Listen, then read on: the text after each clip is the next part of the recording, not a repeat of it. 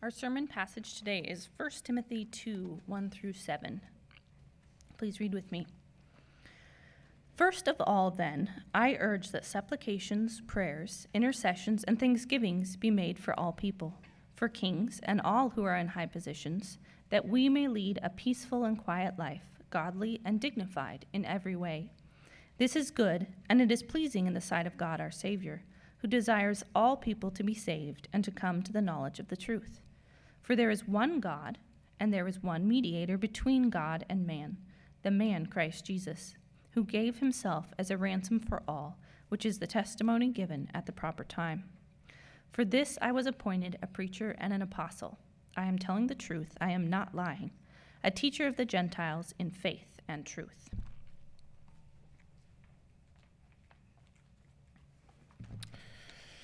Well, I don't know about you, but when I have a task to do, it matters a lot how motivated I am. You might be what they call self-motivated. I'm what they call not self-motivated. This is a topic we discuss in terms of physical fitness, right? How can I be motivated to get healthier and not eat that extra cookie that I did yesterday? Well, actually, like 4 or 5 of them. We also discuss it in the workplace. How can you motivate someone to work harder? I remember one episode, perhaps you do as well, one episode of the popular TV show Parks and Recreation when 2 managers run a test on a lower-level employee. One gives him a filing job and strikes fear into him lest he fail, and the other manager showers him with praise and affirmation. And so we are left to see which motivation worked better, fear or praise. I'll let you wait for that as well. I won't give you the answer. Both don't work. Well, in the passage Corey has just read for us, we see Paul urging the church at Ephesus, pastored by his young protege Timothy, to pray. And he doesn't just leave it there. It's not just a command without a motivation. No, he gives Timothy, and by way us, important motivations for prayer. So as we saw these past 2 weeks, Paul is warning Timothy about false teachers in the church at Ephesus. And now as he goes into the remainder of his letter, he's going to give Timothy instructions on how to order the church at Ephesus. He's told Timothy to hold fast to the true doctrine of the gospel, and now he's going to give practical counsel on how to lead the church of the gospel. So with our time together this morning, let's look at the first thing he gives instructions about, which is prayer. And specifically, as our 2 points this morning, let's see 2 motivations, 2 truths about who God is that ought to fuel our prayers. First, God desires all to be saved, so we should pray. God desires all to be saved, so we should pray. And second, God has provided a mediator, so we should pray. God has provided a mediator, so we should pray. First, God desires all to be saved. Look there in verse 1. Paul says, first of all. So that's not just first in the list. He's saying this is the most important thing I want to share with you, church. You should prioritize prayer. He says, I urge that supplications, prayers, intercessions, and thanksgivings be made. He urges this, and I think that should be a comfort to us, brothers and sisters. Even the Apostle Paul knows that prayer isn't going to come naturally or automatically to us in our sin. And so he lays out these 4 areas of prayer. And we could try to slice and dice up these words and try to come up with some sort of principle from them, but more than likely, it seems Paul isn't trying to distinguish these things as much as he's attempting to add, kind of heaping on one by one, prayer as a whole and emphasize that for us. So we're to give ourselves to prayer that supplicates God for mercy, prayer that's offered on behalf of others, prayer that gives thanks to God. And who are we to pray for? Our family? Our church? Ought that to be the extent of our prayers? I mean, I think it often is for me. My prayers can tend to be quite nearsighted, often limited to the 4 walls of my home or the relatives in my family or the members of my church, all good things that we must pray for. But Paul specifically instructs the church here to pray for whom? All people. Not just some, Not just for those sorts, not just for those you know, all people. Behind these 8 verses that we're discussing this morning, or 7, we see a global, universal emphasis. Paul's not advocating for small, minimal prayers. Do you see how many times he uses that word all? We're to pray for all people, all who are in high positions. God desires all to be saved. Jesus gave himself as a ransom for all. God is not just the God of the Western world. He's not just America's God. He's the God of all. And so he urges Timothy and the church and us to pray for all people, not to limit our care and intercession to those who we feel a special connection with. Dear church, our prayers are to be broad. Our care is to extend beyond this county, this nation, and into the world. Our Savior has given us a commission that's great, not small, that's global, not nationalistic. So one commentator, Donald Guthrie, writes concerning this verse, "The wider the subjects for prayer, the larger becomes the vision of the soul that prays." And as I was considering that this past week, I was just asking the Lord, and I'd encourage you to beg the Lord along with me for a greater vision in our prayers. A vision that asks God not just to get glory in us, but even through us to get glory to the ends of the world. He's a big enough God to do that. There in verse 2, Paul mentions a specific type of person to pray for: kings. He's talking about government authority. And in those days, this would have been the Roman emperor, and by extension, those he appointed to rule under him over certain provinces. And these rulers were not always friendly to Christians.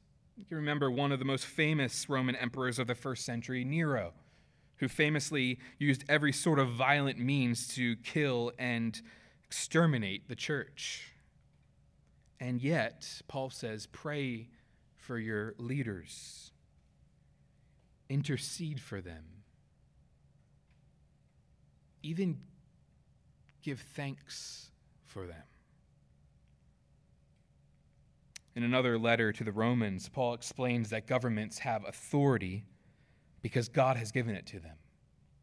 That none of us, inherent to ourselves, have any sort of authority or power, but we are given it by God to steward. And governments are no different. They are to steward God's authority, and so we must pray. We must pray that this authority is wielded in a way that honors God, like we did earlier in our prayer of petition. But there's another reason we're to pray for our government leaders. Look there in verse 2. Paul shows the purpose. He says, pray so that we may lead a peaceful and quiet life. All the introverts claim this as their life verse, right? And on first, I never understood this verse. Because on first glance, this isn't necessarily what you expect Paul, of all people, to say. I mean, if anyone led a unpeaceful, not quiet, radical, uncomfortable life for Jesus, it was Paul. So why is he now advocating that we pray for the good life? Well, he's not done. He goes on to say, we should pray so that we might lead a life that is godly and dignified in every way. See, what he's urging the Ephesian church to do is to not pray for some sort of lazy boy brand of Christianity, but to pray that their leaders would lead in such a way as to promote peace so that they can be free and able to live for God, to live out their faith in obedience and godliness and proclamation of his gospel. You might remember in the first century there was a period called the Pax Romana, right? The Roman peace, when roads were built and the gospel spread and peace reigned. And God used that time to spread his gospel. And so along kind of those same lines, Paul is urging us to pray that governments would provide the ability for his word to spread. He's not saying that the word of God cannot spread where governments are unfriendly to Christianity. We've seen that to be abundantly true. But he's commanding us to pray that if it be God's will, our governments would allow us freedom to exercise godliness. So, church, do you pray for your government leaders? I mean, we live in a country where political opinions are broadcasted widely and held deeply. Just look at Twitter or Facebook. And especially here in Loudoun County. We live in a place where many work, if not for the government, in some sort of tandem with the government, and have deep-seated views of which party is good, which candidate is good, which is bad. And those are things that are appropriate to discuss at times, but not here, because what we see here is that we must pray for whomever is in authority over us. So do you? Do you give thanks for God's provision of government? Do you pray for his blessing on our leaders?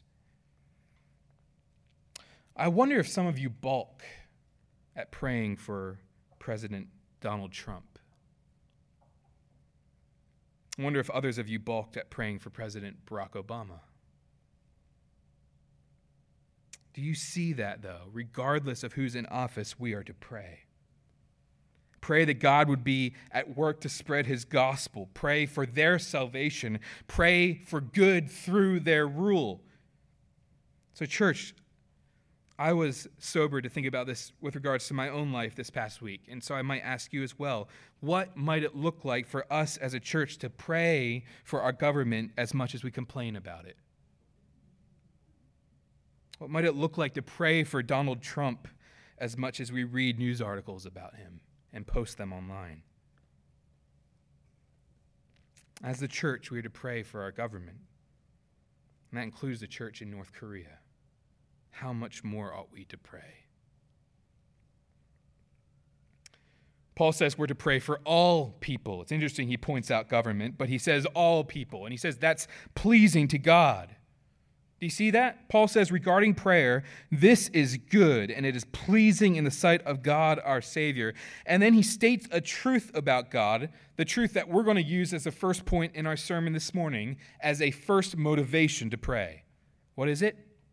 God desires all people to be saved and to come to the knowledge of the truth.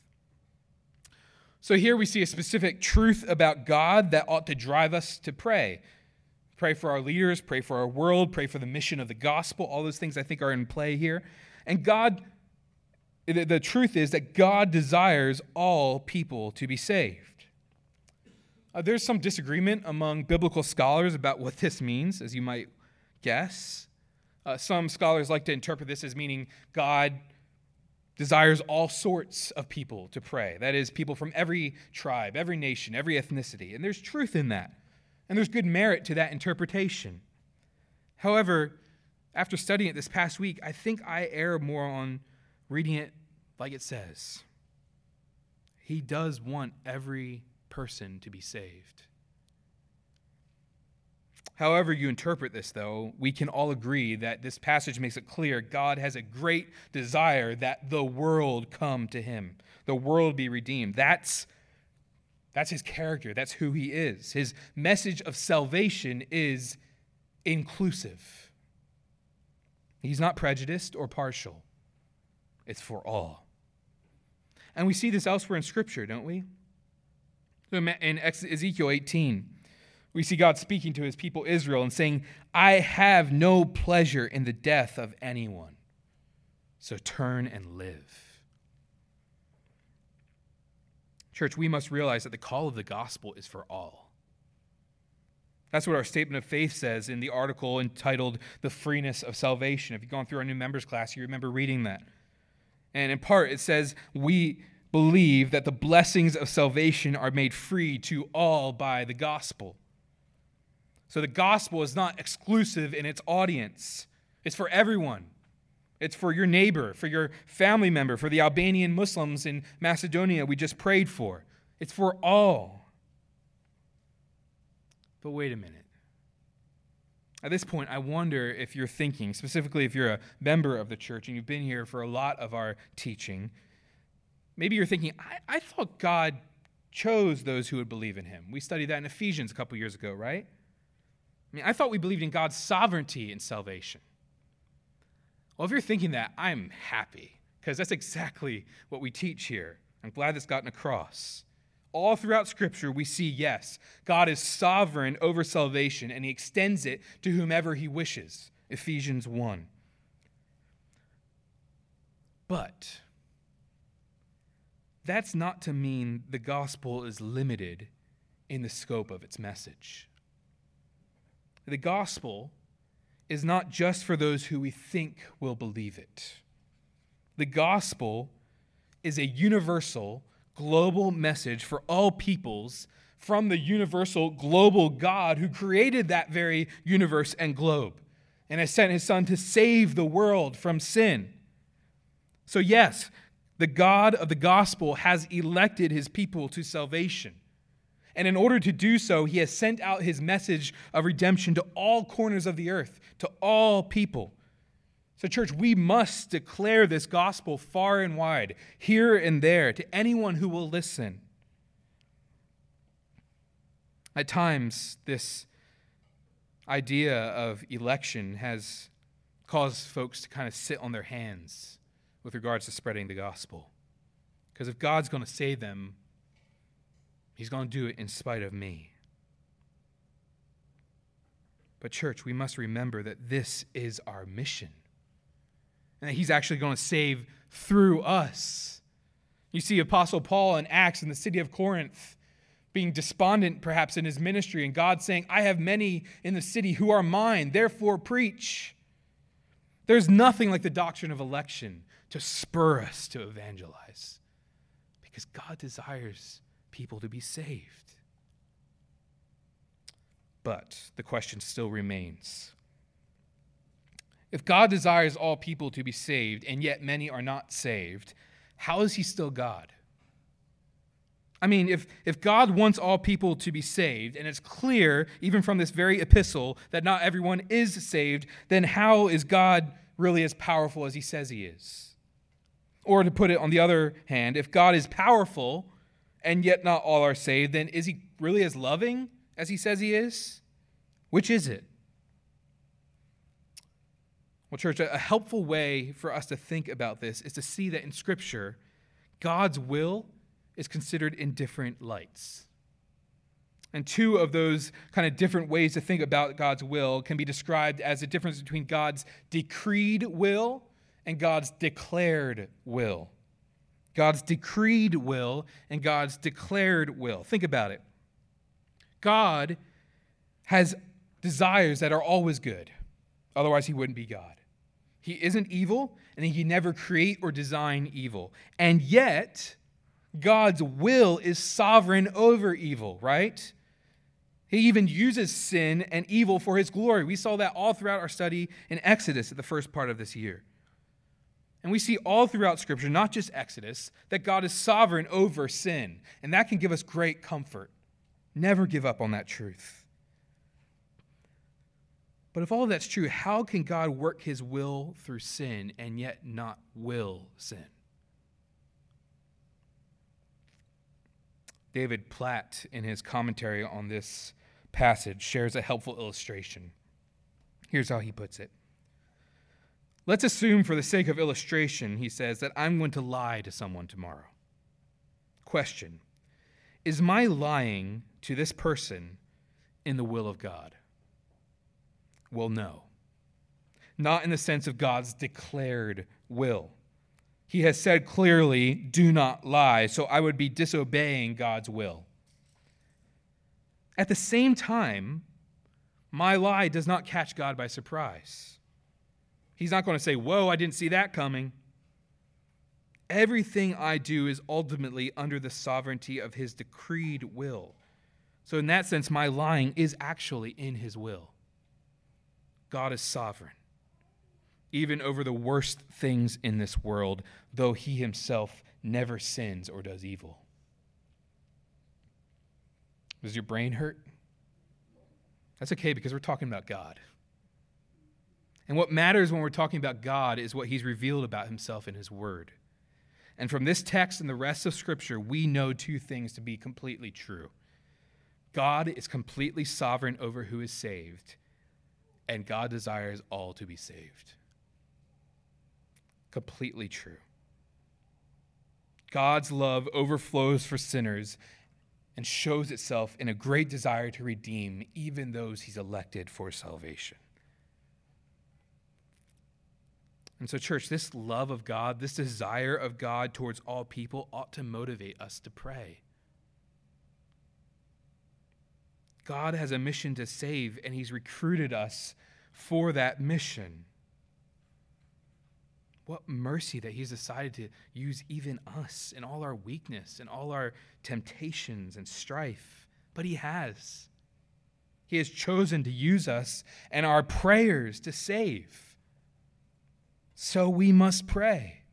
Pray for all people, that all might come to Christ, that all might be saved. God is pleased with those prayers, and he will use them to carry out his plan of redemption.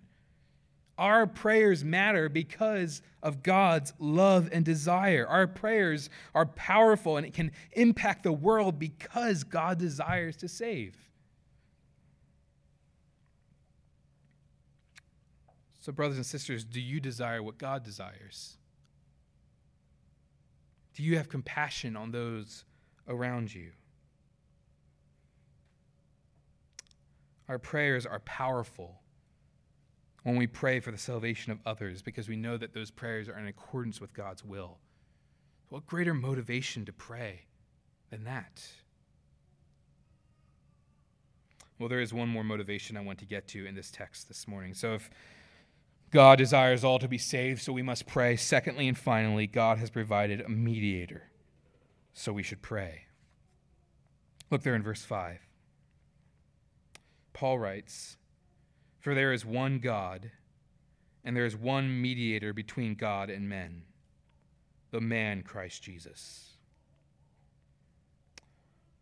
Do you see the striking contrast here? So, up until this point, we've been reading very universal, global, inclusive language, right? We've read language of all people and this kind of inclusive audience of the gospel. But now we see something entirely different. God desires all to be saved. God desires all to be saved. But there's only one God. And there's only one way to get to him. So, church, our message is inclusive because it's for everyone. But it's exclusive in that it's the only message that's true. The word there, mediator, describes this person who goes between two parties to work out a deal. We use those terms in our business and legal circles today, right? Some of you are lawyers and may work mediations between certain companies or people or entities. Your job is as a go-between for both parties. I was talking to one of our lawyers earlier this week, and he was saying sometimes they're even in different rooms, and you have to go to one room and hear what they say. It's like intense marriage counseling, you know? But if you're doing a good job, an agreement will be reached. The mediation has worked.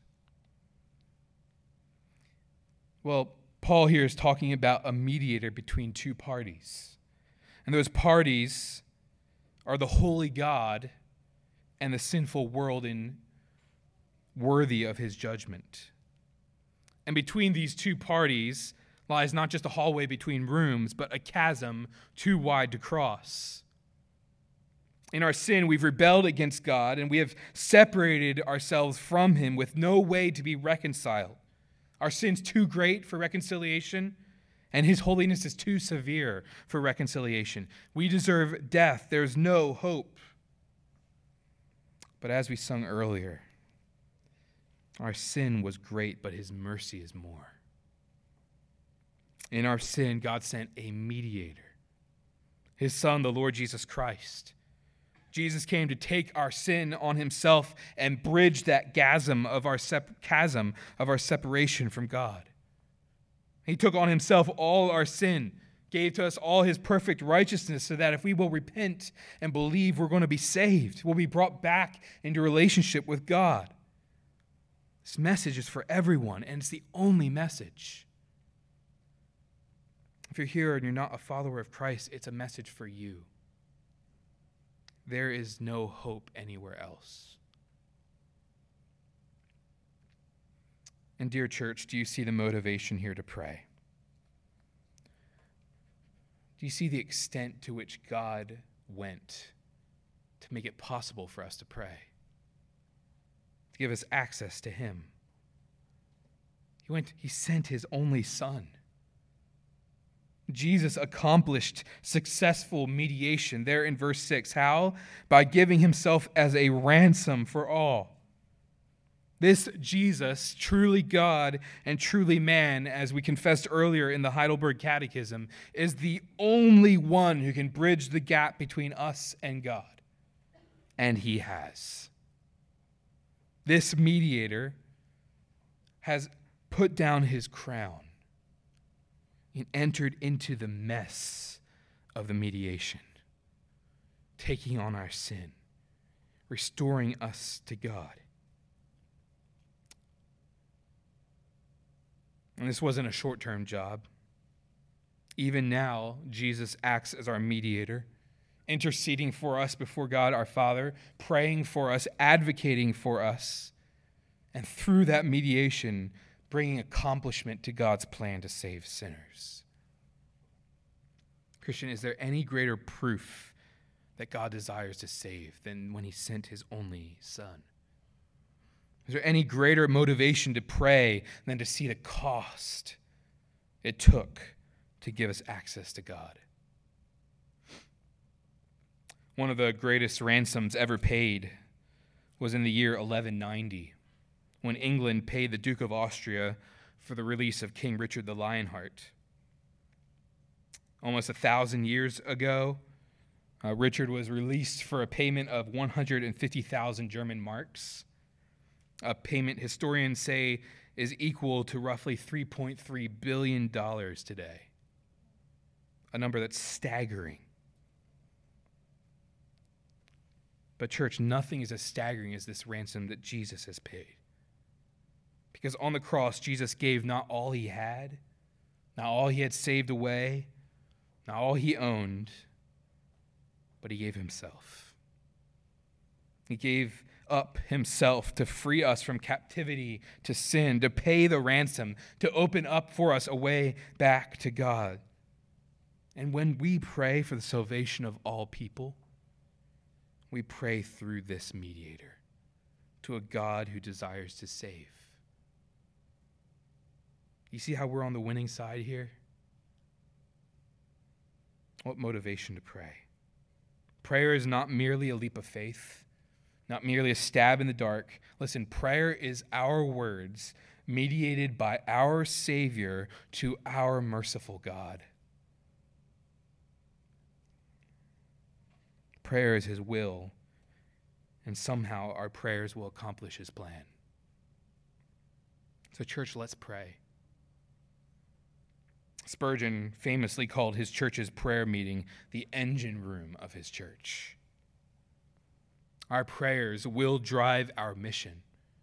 Our prayers will drive our love for each other. Our prayers will drive our love for the lost. Our prayers will accomplish our joy. Our prayers will bring about God's glory. You know, we're often told as Christians that if we don't embrace our culture's beliefs, we'll end up on the wrong side of history. But church, a king is coming back, and his gospel is the only message of salvation. And what more motivation to pray than that those who are telling us those things now would believe in that message so they won't be the ones on the wrong side of history when that king returns. Church, let's pray. Let's pray big prayers. Not so that God would blow up our bank accounts, not so that God would give us some sort of enormous success, but that God would get glory. Because that prayer is so much bigger. And let's pray because God has opened a way for us to pray. As we'll sing in a moment, Jesus' blood cries out for our forgiveness constantly. And so we must be bold to take advantage of that and come before our Father in prayer. We need to get up, to arise, as we'll sing, to shake off lies of guilt and sin, like we sang earlier, and before the throne of God above, where we're wondering, can we come before God? I don't know. I'm too guilty. I'm too sinful. Lay those things aside. Remember the mediator and call one another to bold prayers for God's glory. Why don't we pray? If that's true. Because we're not desperate enough? Because we like to think we can control the little things in our lives? Because we love to deaden our anxieties and stresses, the things that are God-given to drive us to prayer, on things like entertainment and distraction? Because we don't love sinners like Jesus has loved us. We could remain in guilt when we think about those things, but you know what you do when you feel guilt? You pray. John Stott wrote years ago, "I sometimes wonder whether the comparatively slow progress towards peace and justice in the world and towards world evangelization is due more than anything else to the prayerlessness of the people of God." So family, let's repent of our prayerlessness. Let's repent of busyness that makes us believe we don't have time to speak to God through the mediator. Let's ask God for big things, to save people like he saved us, to open blind eyes, to ransom captives. And let's remember that as we pray, Jesus is praying for us. I know I've mentioned this in sermons before, but I never get tired of the quote from the old Scottish preacher, Robert Murray McShane, when he said, "If I could hear Christ praying for me in the next room, I would not fear a million enemies." Can you imagine hearing Jesus pray for you? You don't have to imagine, because he is. So church, let's unite our voices with his. Let's pray that his will be done. Let's pray that the gospel would go out and that God would get glory until Jesus comes back. Let's start by praying now. Let's pray.